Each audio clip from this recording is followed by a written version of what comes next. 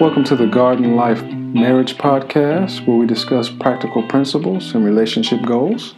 I'm John. And I'm Jacqueline, and today we are talking about intentionality. So today, as you mentioned, we're talking about intentionality.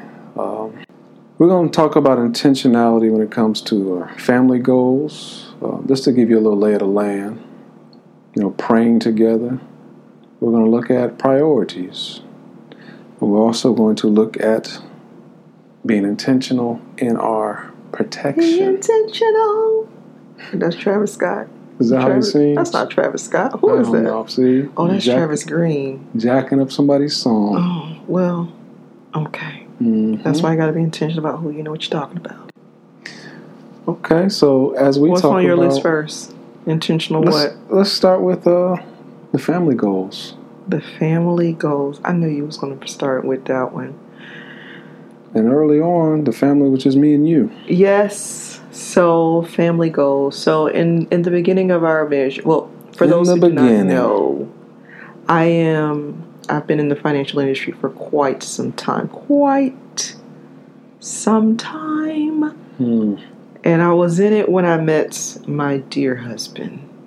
In the first year of our marriage, he said, we need to get on a budget. We need to get out of debt. And here's what I'm going to do. And this is how we're going to do it. And I said, how dare you?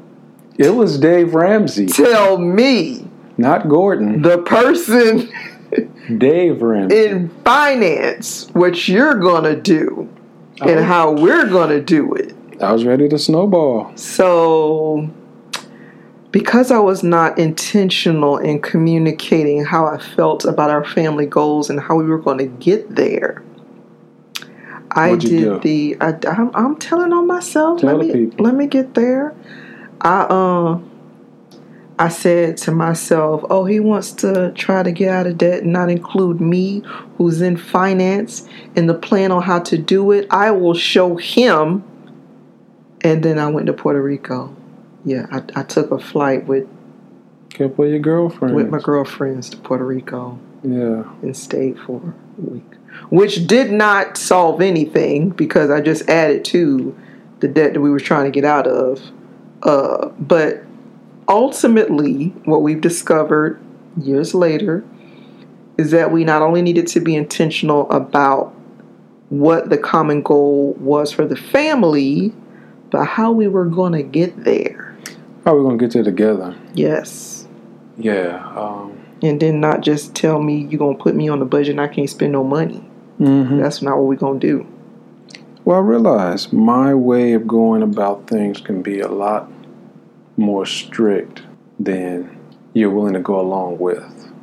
And that's part of the growth that we've had. It's, all right, this is what I want to do.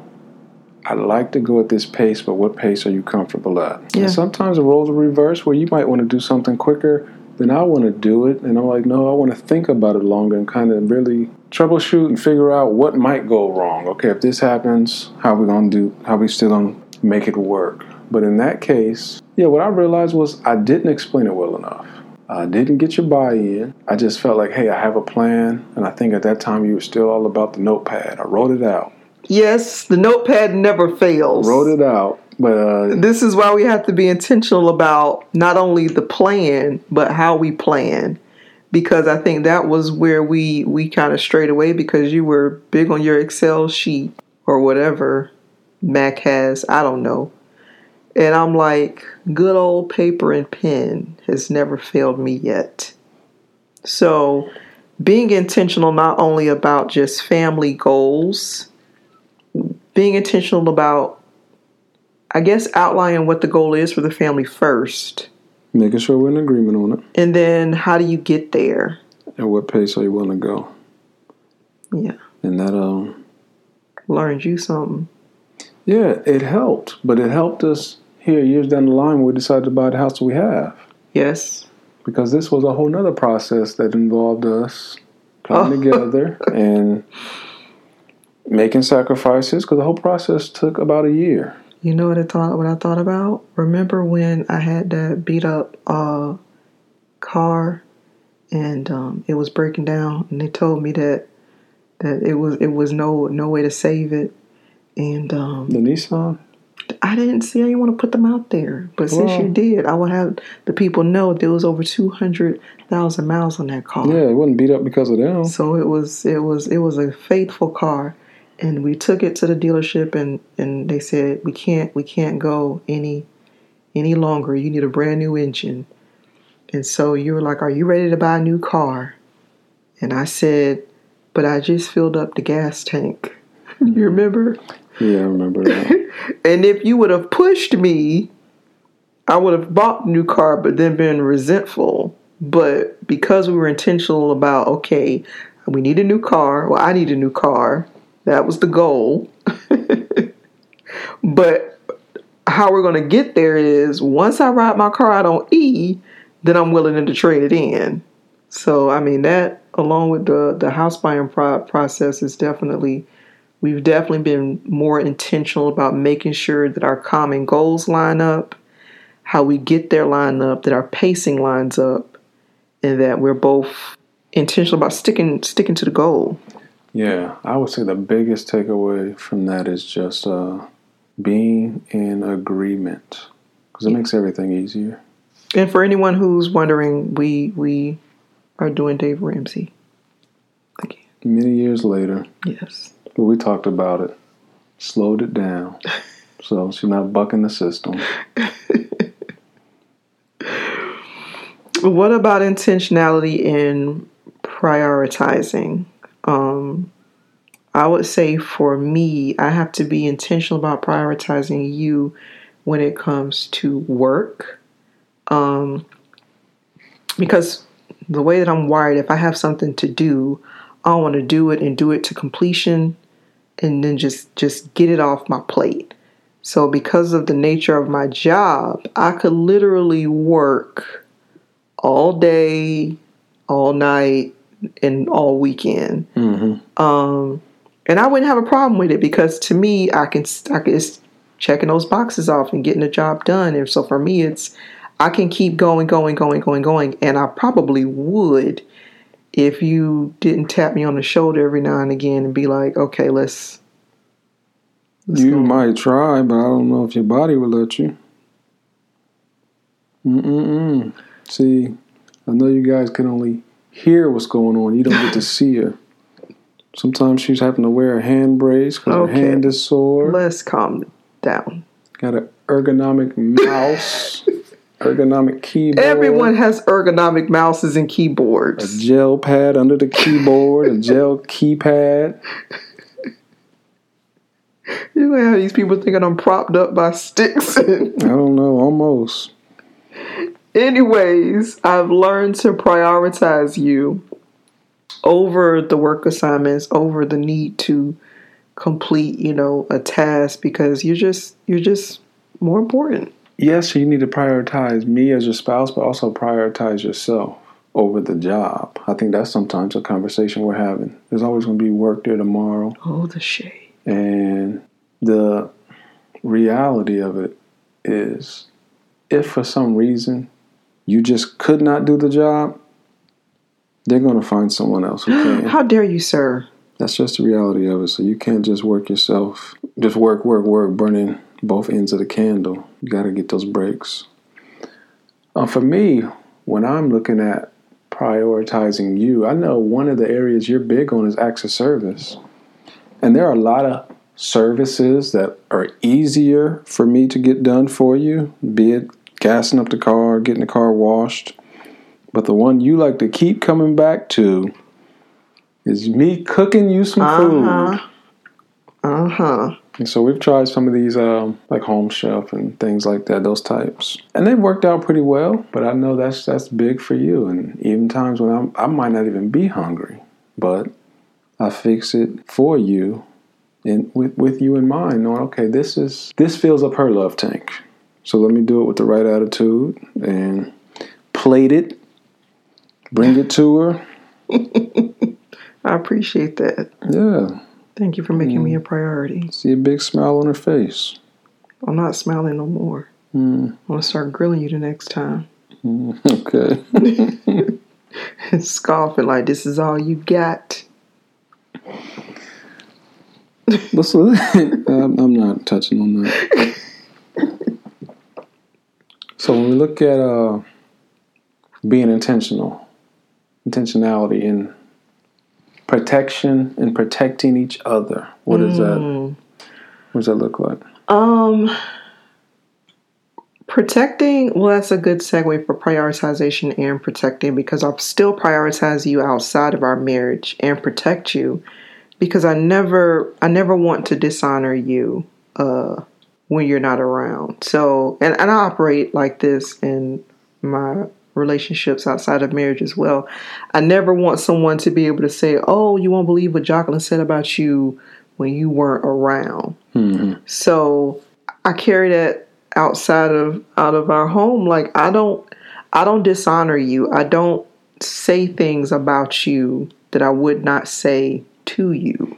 Yeah. So I hear sometimes people say like, "Oh, marriage is such a drag," and "Oh, so this and so that." And I don't chime in because I feel like that would be dishonoring you, knowing that at our foundation, we're still best friends. Mm-hmm. And I don't want to dishonor my best friend for the sake of someone else nodding along to whatever they have going on. So I make it a point to not run your name in the mud, not, discredit you and whatever issues that we have. This is not to say that we don't, talk to other people about them. We do, but you already know, like, okay, I'm going to go talk to this person about such and such. So for us, it's, I guess, protecting our marriage. So I agree with that. Yeah. Yeah, one thing I say when I'm at work or away from you is I'm the same at work as I am at home. And what I don't have two versions where there's one way I'll act when you're not around and one way I'll act when you are. It's always the same as if you were there. So the same type of jokes, same type of demeanor. I mean, if you're there or not, I mean, it's just the same type of respect. It's not one of those type of deals where, a work wife or something crazy like that. Yeah, I think protecting outside of our marriage when it comes to like employees or friends is easy. I think it gets a little bit more challenging when it comes to family. Because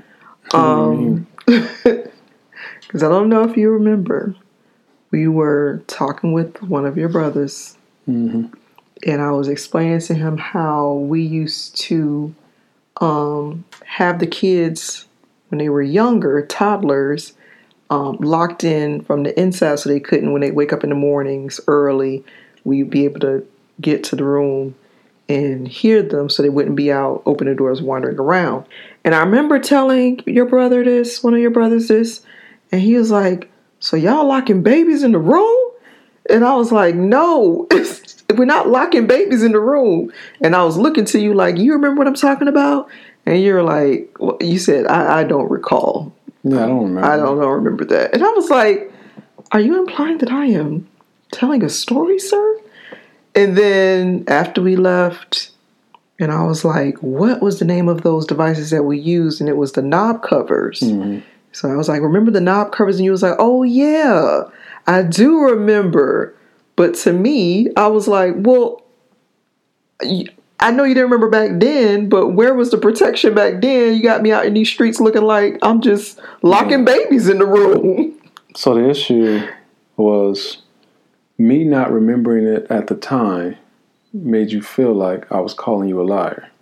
I think it was more what your comment was. Instead of saying like, "I don't know," or "I don't know, I don't remember," it was more like, "I don't recall that." Or it's just like I'm just making up stories about locking babies in the room. Which, for the audience, we did not lock babies in the room, just so we're clear. No, anybody with kids knows you got to have those special doorknob covers. Or else, the kids. Well, they know now. You got amnesia then. They'll open up those doors and be running around the house long before you're ready to get up. But, I mean, it's, Yeah, and I think we've gotten better at that. All of this we've gotten better at. It's like, all right, you come, you talk to me about that. Okay, I see it from your perspective now. Where, okay, I see how that came across as if I might have been implying, she don't know what she's talking about, or I don't know what she's talking about. That's just crazy. And when I'm able to see it from your perspective, then, okay, next time I'm looking for it. Yeah. Because I mean, also when we went to the family gathering with I think it was my family's Thanksgiving or Christmas, and one of my siblings was just talking. Getting on your case, huh? Real crazy. Was getting on your case about something. I remember that. And I could tell that the way they were getting on your case, it was taking you from a place of just being happy, Thanksgiving, holiday time. It's always one of the most happiest times of the year for you. Yeah. And for them to be getting on your case, I could tell it was bringing you down. And so I just called you and just said, hey, come over here. Come sit with me. And in doing that, what I was really saying is, I'll keep you protected over here. Yeah. So that you don't have to hear what they're talking about. Yeah. Because I didn't think they were going to come sit beside me and continue to talk the same stuff. So it's just looking out for each other. Yeah. In that way.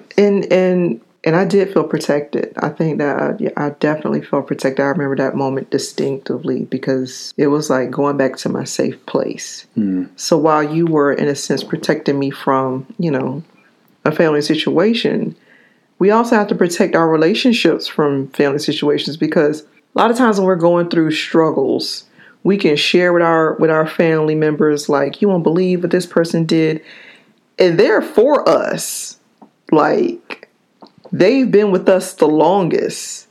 So if I go in like, you won't believe what John did, da da da da, immediately now they're building up a tolerance of, let's build up this wall so that way the next time he does this, he can go and be out, out in the streets. But they don't see that you guys have kissed and made up at the end of the night. Yeah. But the protection that you were supposed to have wasn't there, because now your family is trying to protect you. Your family is like, you don't need to take this. You don't need to put up with this. You can do better, blah, blah, blah, blah, blah. So it's just choosing what to share, when to share, and making sure that the other person is involved, because part of protecting your relationship is not having everybody in your relationship. Very true. Very true. I don't think my family has once tried to. No, I take that back. Because I remember, and this was my fault, because me and my family are super tight. I remember when we first got married, I was like, of course, my siblings will all have keys to our house. I remember that. You want everybody to have a key. Of course. Be able to come over whenever they wanted to. One team, one dream. And you were like, no, they're not a part of this team. No. They on a different team. We get together, but this is a different team. If everybody has keys to the house, how can we handle grown folks' business? Never know when somebody's going to come busting in. Can't have that.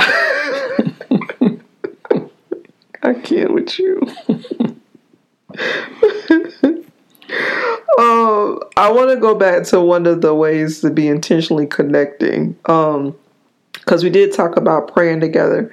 And so for us, I think I tried to have it too rigid in the beginning, because I was like, oh, okay, we're going to pray together, every day. And that probably lasted not even a month, because it can become such a ritual that doesn't mean anything. But what has worked better for us, and we don't have like a specific time of when we do it, but just be intentional about praying together, meditating on the word together, and really reading devotionals together. Reading devotionals together, being intentional about, growing together. Yeah. Being intentional about listening to podcasts and different teachings together, so that way we are both being fed the same, and intentionally changing our marriage and moving it into the direction that both of us are in agreement on. Because prayer makes us so vulnerable at that time. I think that intentional connection is what really can build a strong foundation for any relationship. I agree. I think anybody you pray for on a regular basis, you grow closer to. You be praying for me, You grow boo? closer with. Yeah, you grow closer to. Yeah, I pray for you. Pray for you all the time. Even in terms of connecting, just checking in with you. Knowing that the job can be stressful, but just thinking about you throughout the day and just saying, hey, let me check in. See, okay, how's it going over there? Or do you need a phone call? Or do you need to come over to where I'm at for lunch? So you can just get out of that environment and just have a time to decompress during the day. And those intentional reach outs are everything. Glad to hear it. Glad to hear it. The last one that I have is intentionally dating, but I want to make a note before we talk about intentionally dating. Our next episode of Intentional Communication will be airing on our Patreon platform for our green thumbs out there who would like to be a part. We will make sure that we include our link in the bios on YouTube and in Instagram and also on our website as well. So stay tuned for that. Intentional communication will be what we discuss next week. Intentional dating. I think that's a good time to add our Kiss and Connect dating tip for this week, or dating assignment or dating activity for this week. Journal together. Mm-hmm. This was actually an idea that we got from another couple that we were traveling to visit, and I thought, why that'd be something cool if we did that just as a couple together. Just find different topics to journal about.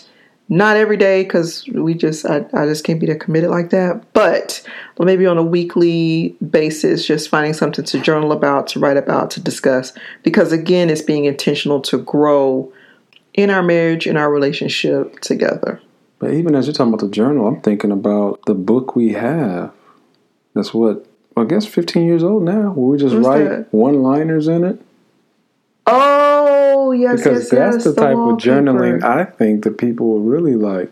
Yes. So if this is a type of, it's actually a journal, but we're not writing down paragraphs of information. These are one-liners, just things we found funny. Only to ourselves, that no one else would get. A bunch of inside jokes. And then over the years, we'll go back and look at it, because we dated. So what were we talking about in 2007? And you just go through and look at these one-liners. Okay, what was going on in 2012? I would encourage that. Yeah, that was cool. Yeah, so that is a different form of journaling. I think that does work best for us, is that every time you and your significant other, if you're already married, you probably already have one-liners and things that you can put down in your journal. Inside jokes. Mm-hmm. That you just write down in your journal, and then I would say on an anniversary or birthday or whatever, just break it open and review it. See what's in there, because it's hilarious. And I also think that it works as an intentional reminder, because when you're upset with your significant other, sometimes you can be like, why do I even bother?